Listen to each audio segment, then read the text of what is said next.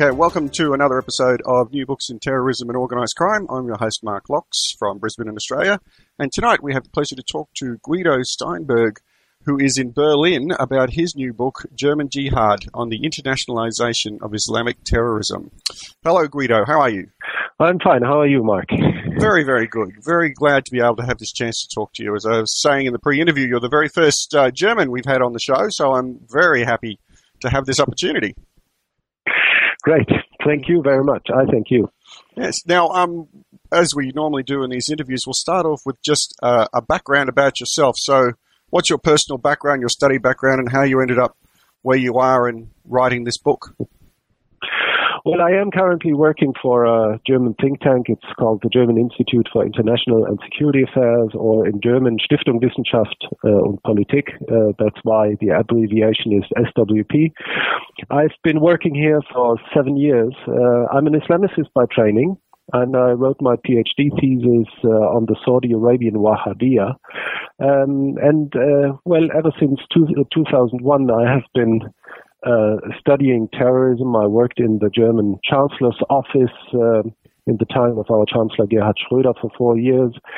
And in all these years, I came to realize that the German jihadist scene is growing not only in the country, but it is becoming more important internationally. Ever since 2006, we witness a growing number of young Germans of different backgrounds, of German origin, converts, Turkish origin, Kurdish, increasingly Afghans and others, going to Pakistan, joining terrorist organizations over there. And sometime in 2009, 2010, I decided that the time was ripe to write a book about it, because I had already written a book about jihadist terrorism in German, which is called The Near and the Far Enemy, in 2005, arguing that the basis of everything that is happening is events in countries like Saudi Arabia, in Egypt, and that many people discussing the problem did not really know about the origins, the local origins, the national origins of what was happening.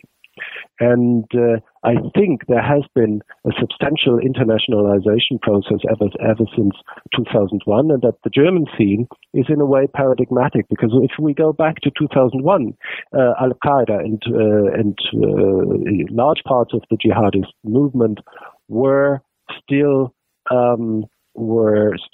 dominated by the Arabs. They were very much connected to local events in Arab countries, and that has changed. And I think by taking a look at the Germans, especially the Turks and Kurds, going to Turkey, joining organizations, Uzbek organizations, and Al-Qaeda in Pakistan, there is a way to deeper analyze this internationalization process. So I do not only write about Germany, Germans, and Turks and the jihadist movement, but I write in a more theoretical way about the larger movement and the way it has taken ever since 2001.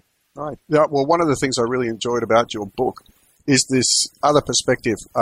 Obviously, I've read quite a few books doing these podcasts, and we're getting very much an English language perspective of the world. So the particular migration patterns to England, to the United States, to Australia, New Zealand, and Canada have not been reflected in Germany. You have a very different demographic makeup, which has led to this different perspective you're discussing, that Turkish background of most of the migrant population, well, certainly the Islamic migrant population, has led to a completely different response and a different career path, I suppose, for a number of the people who've been participating in jihad in Germany.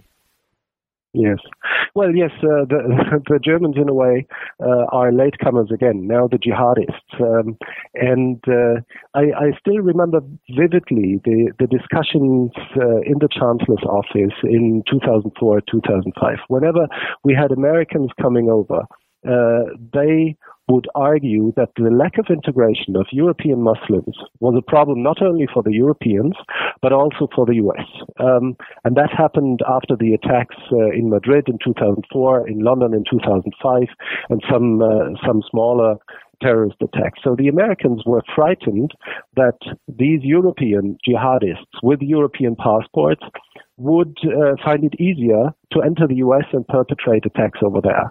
Now, our reaction here in Germany, at least on the official side, was that this was, of course, wrong. Our argumentation was that the Iraq War was the very root of the terrorist threat, also here in Europe.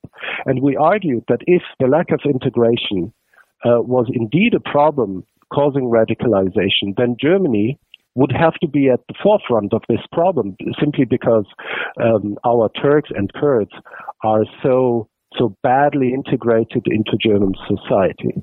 And in a way, I realized that this was premature in 2006 when we had the first evidence, when we found the first evidence that larger number of young Turks and Kurds and others were joining the jihadist movement. And in a way, this German jihadist movement has a very peculiar worldview, which is different from what I would call the Arab jihadist worldview, focusing on the Arab world, on Afghanistan, and so on. So the Germans, because Turks are so heavily represented among them. We have about 2.5 million people of Turkish origin here in the country. Because Turks are so heavily represented among our jihadists as well, they have adopted this Turkish jihadist worldview, taken a very close look at territories which have formerly been a part of the Ottoman Empire. So they are very much interested in events in the Balkans, especially Bosnia. They are very much interested in the Caucasus and a little bit less in Afghanistan and Pakistan. And that is what I have tried to do in the book, try to describe the physical voyages of these people via Turkey, either to Chechnya or then to Afghanistan and Pakistan, but also the ideological links, I would call it the Turkic jihadist worldview, which is a little bit different. And I think the most striking aspect of this worldview is that the war in the Caucasus, especially in Chechnya, is so especially important for all the German jihadists in the last 10 to 15 years. That's right. It's a different process too of radicalization, I think, as well, because they've got the different cultural background, being Turkish rather than Arabic. You point out that often they're pushed to one side because of an Arabic prejudice amongst a lot of the overseas groups, especially in the training areas, I think. Yes, this is what happened. But I think in the first years, the problem for many of these German jihadists was that they did not have any connection to the Arab-speaking jihadist world. I quote one of these guys in the book who says to one of his recruits here in Germany that he has to study Arabic because Arabic is the language of the Mujahideen. And if, as a young German, you wanted to join Al-Qaeda or the jihadist movement in Pakistan, in the tribal areas, in Afghanistan, you would have to know some Arabic, you would have to make contact to Arabs. And for many Germans, this is impossible because the German converts, normally they speak German, they might speak some English. The others, the Turks and the Kurds, normally don't speak Arabic. There has been a tendency to study Arabic, but that has remained the case. So in 2006, when the first Germans, the first German groups came to Pakistan in order to join the jihadist movement, they did not join Al-Qaeda, but they joined Uzbek organizations. In the beginning, the Islamic Jihad Union, later on the Islamic Movement of Uzbekistan, and I argue that the main reason is language. Because as a Turk, you can communicate, or as a Turkish speaker, you can communicate with Uzbeks. You can communicate with people from Azerbaijan. You simply have to play a little bit with language, and then you can join them. You can go through the training in their camp, and that was the moment when we in Germany had to realize that the attractiveness of jihadist thought was a lot stronger than we always thought. it was only that most of these young men and later on women had problems communicating with the jihadists. And now they had Turkic-speaking organizations, and this is when they traveled to Pakistan in droves. So the number in 2007, 2008, 2009 became a lot higher. Just to give you an example, in 2009 alone, nearly 40 Germans traveled to Pakistan and joined different jihadist organizations in the tribal areas. And this movement, it has a lot to do with language, especially Turkish. Right. I want to get on soon to talk about the Sauerland group. Did I pronounce that correctly? Yeah, Sauerland, right? It's a soft S. Oh, sorry about that. But I think first it might be good if you can outline to us the normal path of radicalization and also point out that, as you just mentioned, some of the participants here are actually Germans who convert rather than simply from the Turkish migrant population. Yes. If I talk about Germans, I talk about sociological Germans. I don't really, and these are all those people who have spent most of their lives here in Germany, notwithstanding their nationality. Many Turks who have been born here do not hold German nationality, but I consider them to be German. There is no single path of radicalization here in Germany. But if we try to establish some rules, it is obvious that there are certain Salafist centers all over Germany who have served as recruitment ground. Most infamously,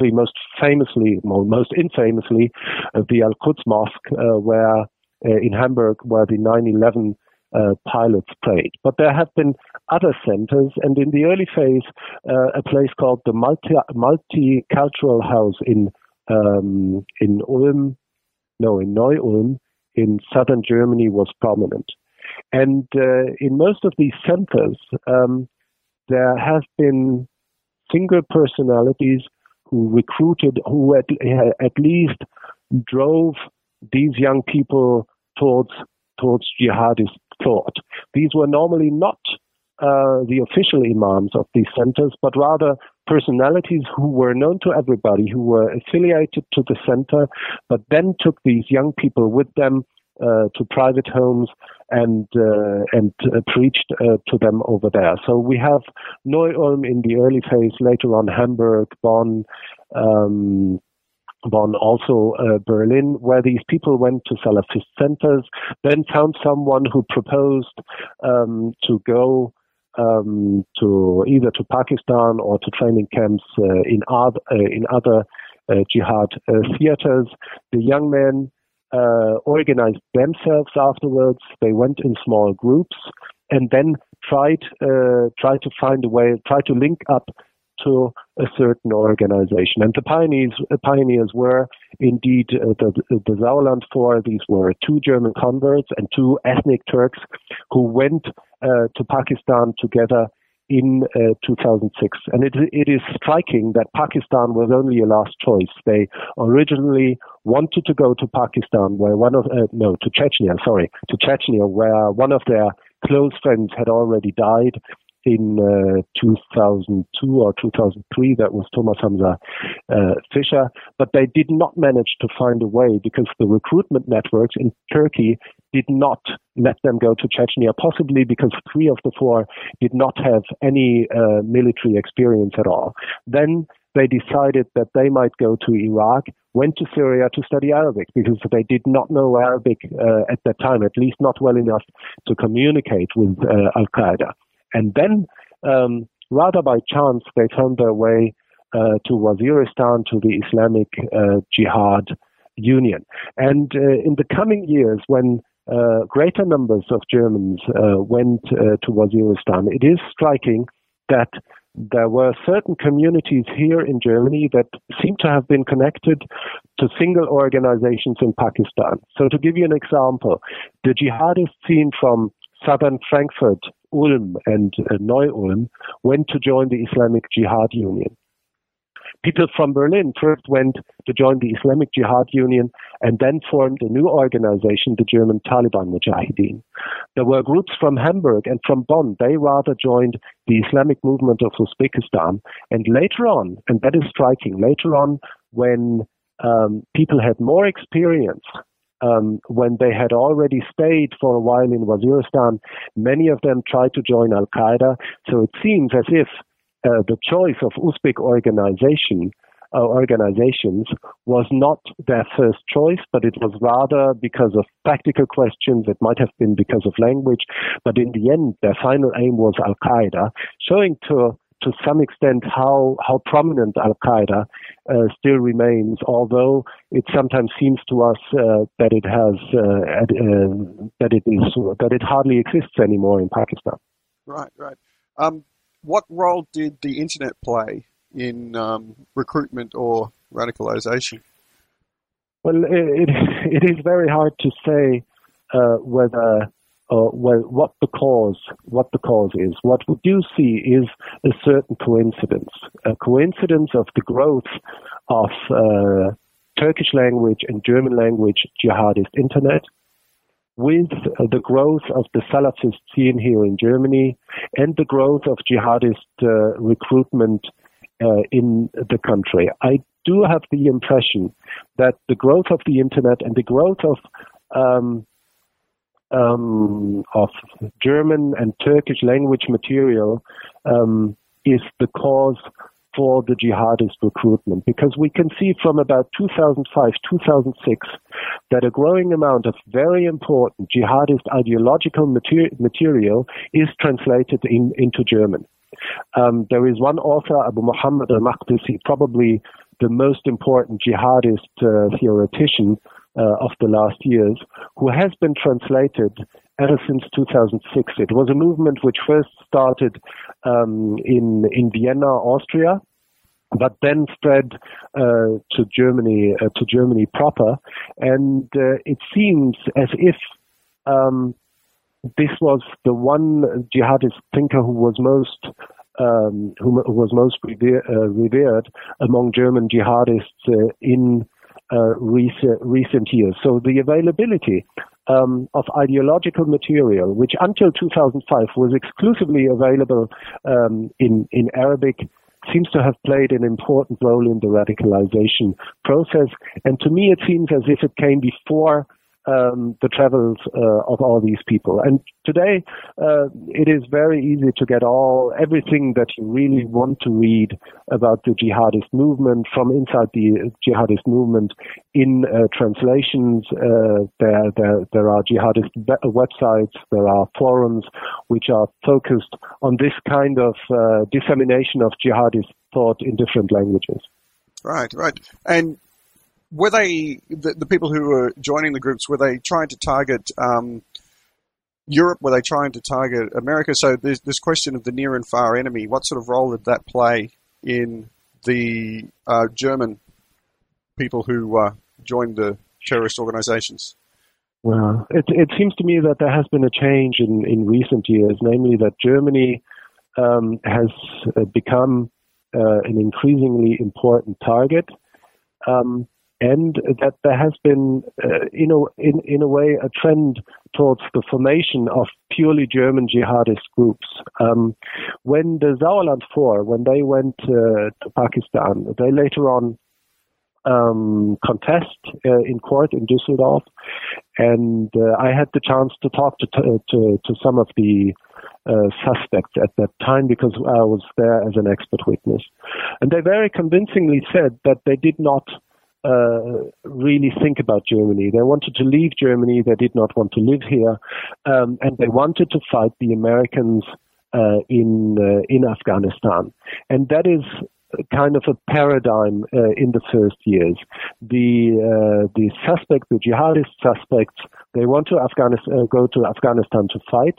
They do not care that much about the German presence in Afghanistan, but rather about the Americans. And even here in Germany, when the Sauerland cell came back, and when it is they wanted to attack American targets. They talked about Ramstein Air Base, the biggest American air base here in Europe.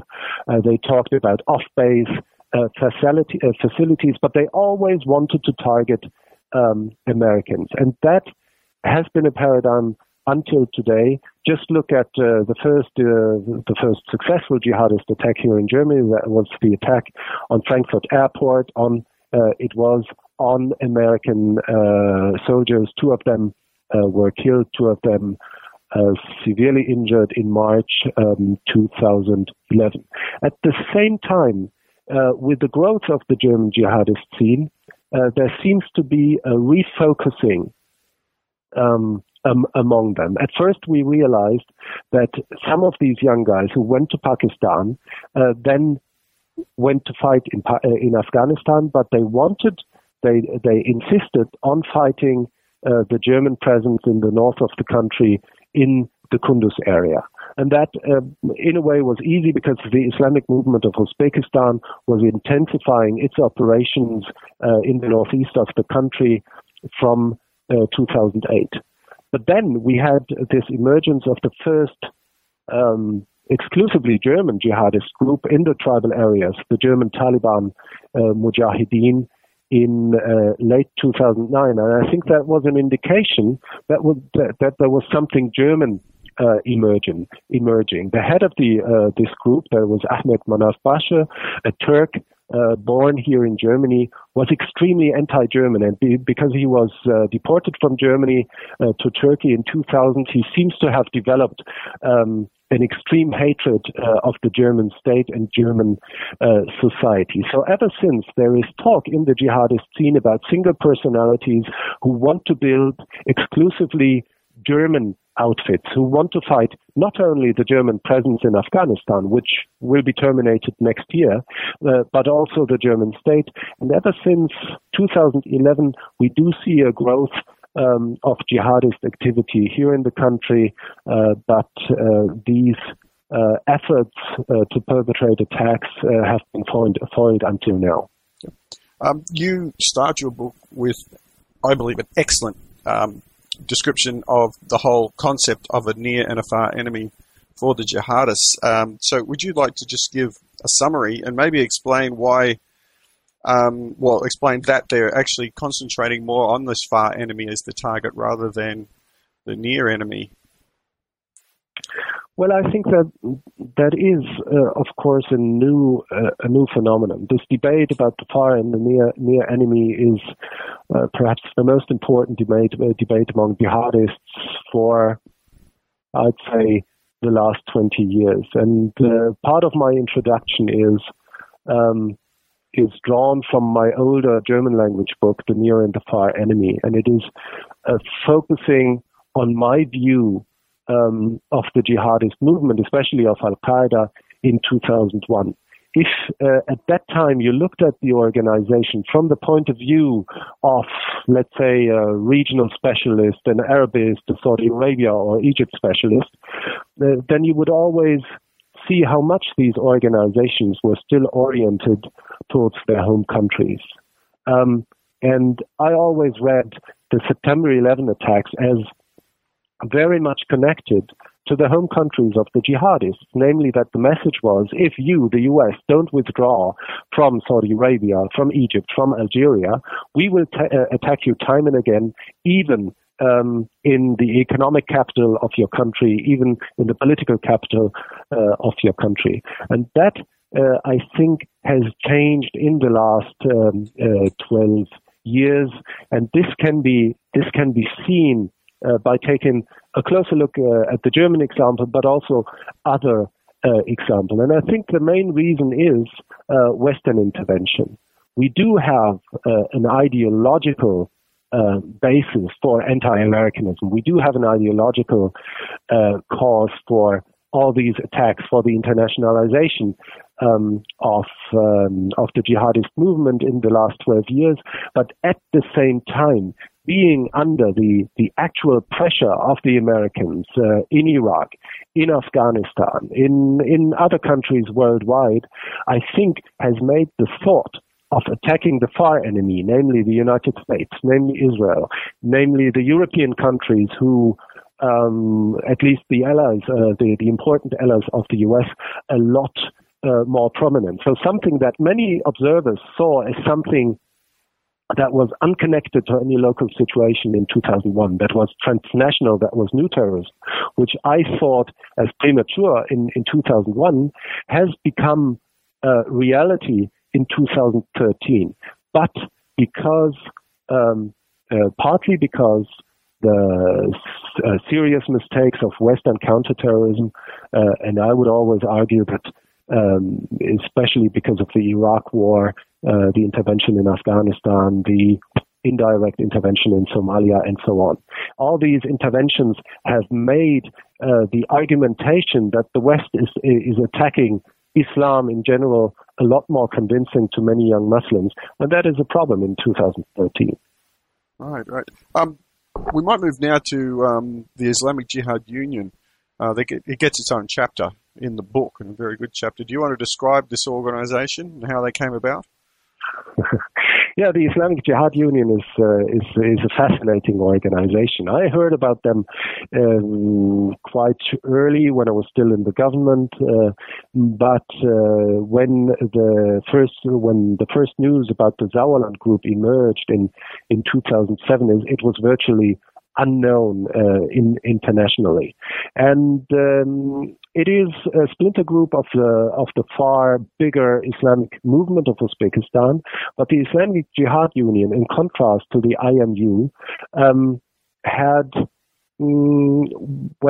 early on developed this thought of attacking the far enemy. The IMU until 2007 was still very much focused on targeting the near enemy. In that case, the regime of Islam Karimov in Uzbekistan. The IJU rather adopted Al-Qaeda thought. It splintered from the IMU in late 2001 or early 2002, and then coexisted with Al-Qaeda, coexisted with the Haqqani network first in Peshawar and then in North Waziristan in the coming years.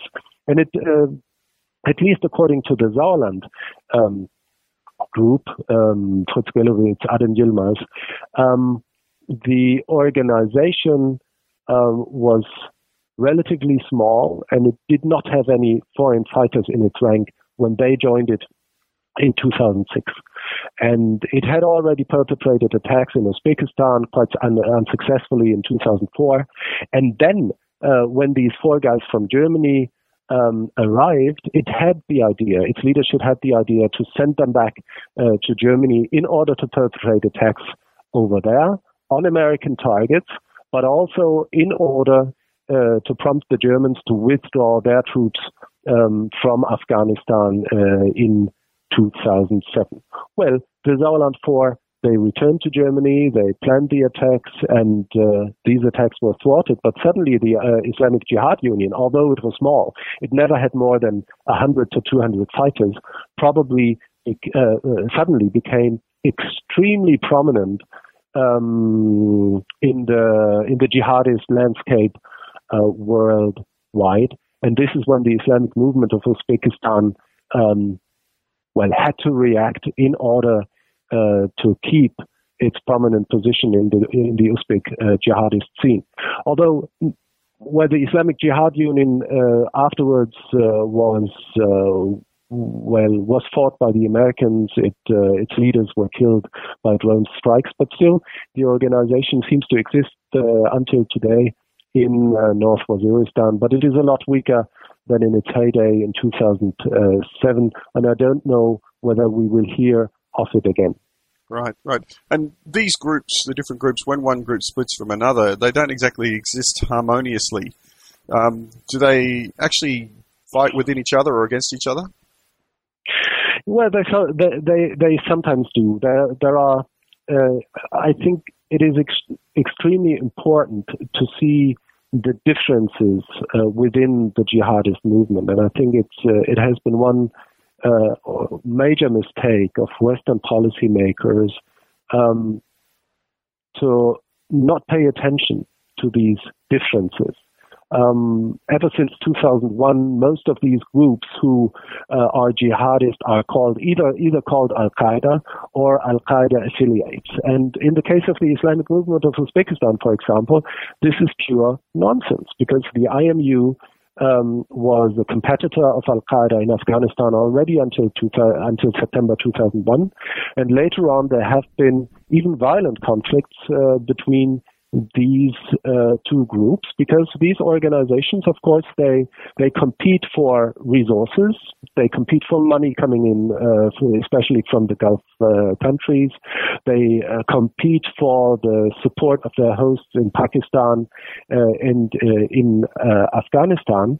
And in a way, there has been a certain convergence between, especially in the tribal areas, simply because all these organizations are now under the pressure of the American drone strikes. But it would have been a lot wiser after 2001 to take a very close look at the differences between these organizations, and perhaps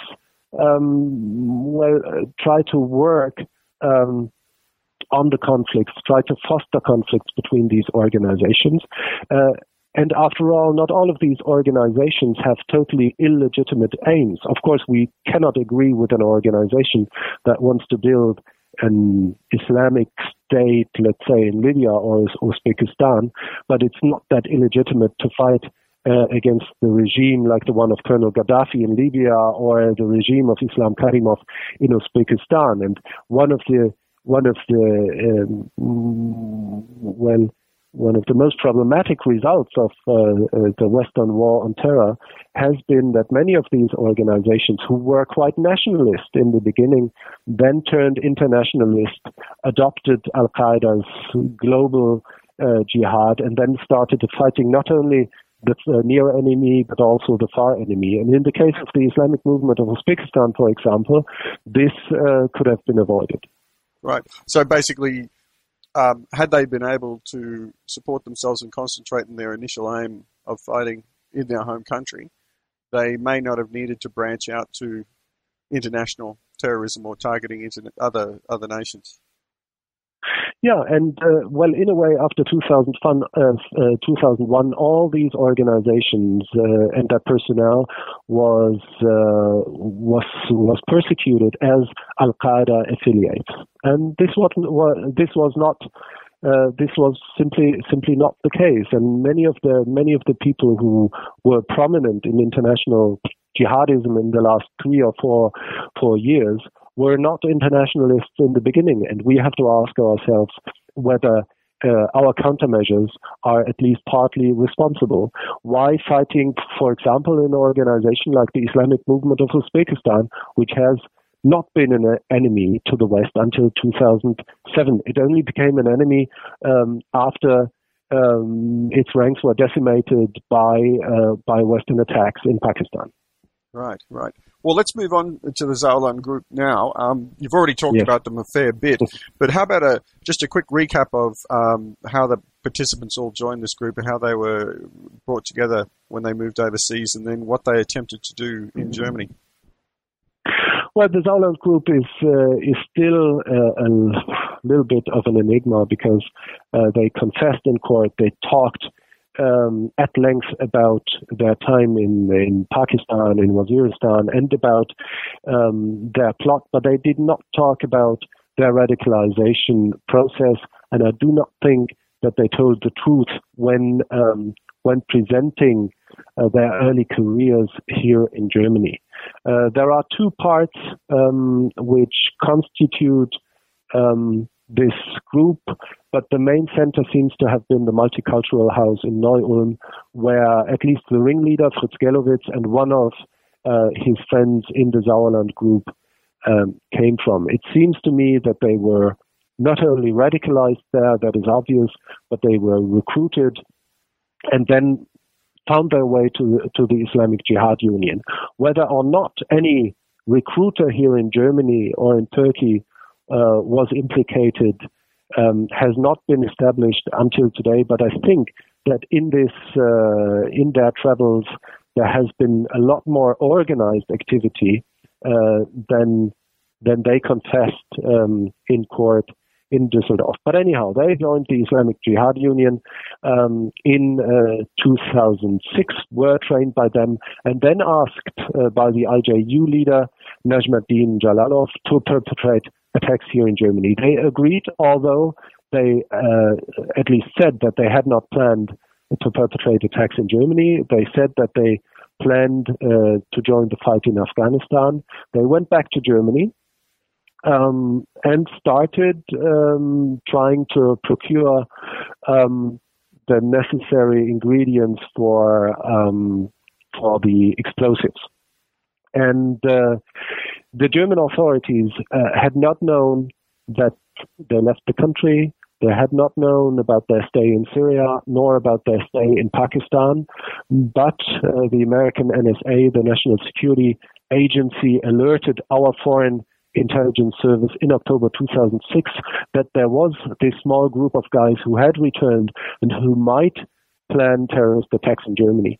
And in the coming months, between October 2006 and September 2007, German security authorities followed these four guys, and then in September, when they began to assemble the explosives in a small holiday home in the Sauerland region in North Rhine-Westphalia, they were arrested. That was the biggest counterterrorism operation in German history until today, and the trial afterwards was the biggest counterterrorism trial in German history as well. Right. And this is the group that you were saying you were able to interview some of them then, after the fact. Yes. I am an expert witness in all the terrorism trials here in Germany ever since 2006. And right. When these people confess, when they talk, I have the chance to talk to them as well, and especially the ringleader Fritz Gelowitz. He told the court a lot about his experiences.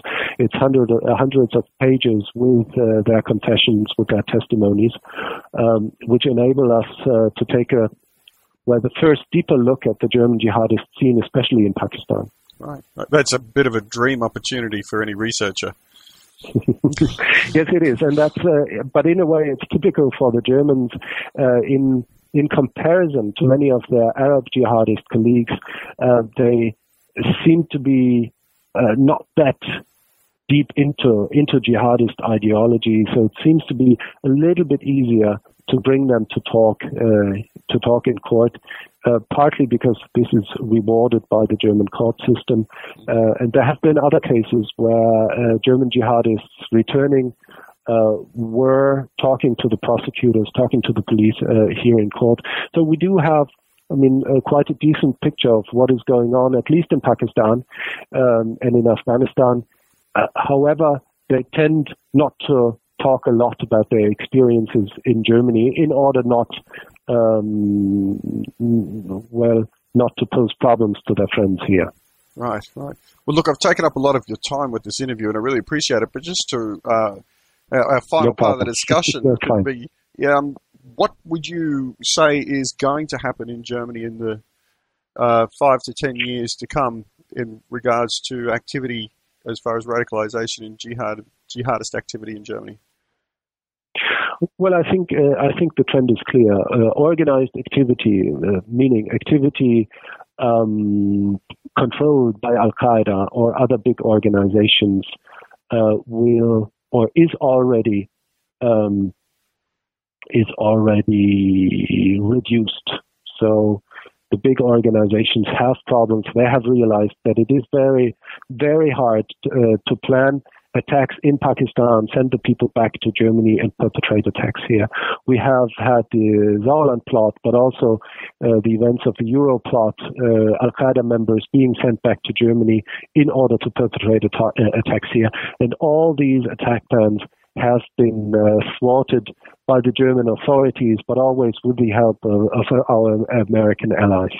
So this is, as it seems, not the future of jihadist terrorism in Germany. What I think is important, though, is this indigenous trend. We have already seen the German Taliban Mujahideen as the first German jihadist organization, but when its head Manaf Bashir was killed in the tribal areas in April 2010, this organization disintegrated. But we do see right now that there are lots of German jihadists here in the country who want to organize. They already built a small organization which was primarily active in propaganda on the jihadist internet. They called themselves the Nation of Abraham, Millat Ibrahim. It was prohibited, but all these people are still around.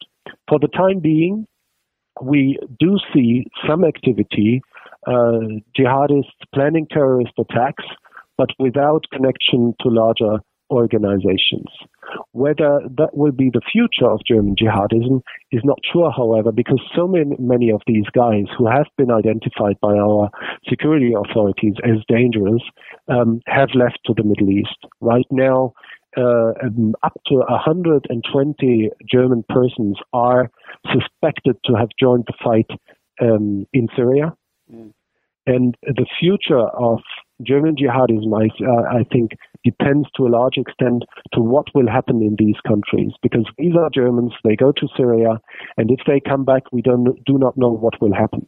Yep. Well, that means that so many groups, even Abu Sayyaf and others, began from people who came home from the war in Afghanistan in the 1980s. And I know in Australia we have a similar issue where the Australian Federal Police are watching the people who are going to fight in Syria as well from Australia. And hoping, like you, that they don't come back to reform themselves into some form of other organization locally. Yeah. Well, the thing that has changed is that in recent years we have seen the first effort of German jihadists to build German outfits, propaganda groups, terrorist groups, small cells. That is relatively new. So the whole phenomenon is not something that is dependent on events in Pakistan anymore. We do have an indigenous scene which has grievances concerning their life here in Germany, concerning the foreign policy of and security policies of the German government, and so on. And the question is how this will mix with the returnees from Syria. And the problem is about Syria is that it might well be that the rebels win the war over there. And it might well be that Jabhat al-Nusra, the Nusra Front, will play an important role in the political future of the country. If that is the case, I think we will see a new, more German phenomenon, more indigenous phenomenon growing here in Germany in the coming years. But I think that the time of the big organizations, at least Al-Qaeda, has ended for the time being. Right. Well, look, Guido, I have to recommend your book to the readers, if for no other reason than the tremendous amount of detail that you've put into what doesn't look like a very long book, but I just couldn't get over every page. You could reread it. I do a lot of work with social network analysis, and I almost wanted to plot the relationships as I was reading the book. So it is a tremendous read. It's a great read for, as I said at the beginning, for anyone who doesn't have a background in the European continent, because it gave me a very different perspective on what's going on both in Europe and in the Middle East. So congratulations on an excellent book. Thank you. No problem. That's really nice. That's all right. You deserve it. Thank you very much for the interview, too. Yeah, no, it was a pleasure.